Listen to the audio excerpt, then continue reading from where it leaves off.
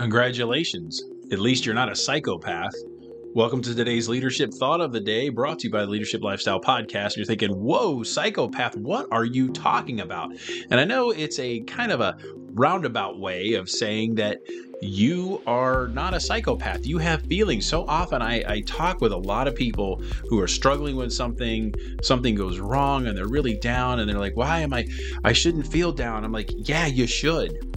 Because when things go wrong, you should have a feeling toward it. If you didn't care about losing something or something just not working out, you'd be a psychopath. You wouldn't have any feelings and it wouldn't even make any sense. So yeah, it totally sucks to go through something that didn't work or you had a failure or something, but that's part of the process of working through it. So make sure it's a lesson and not a life sentence, but embrace the fact that you actually did have feelings about it and you did care about it, because if you didn't, I would have a lot more questions if you could care less about losing something.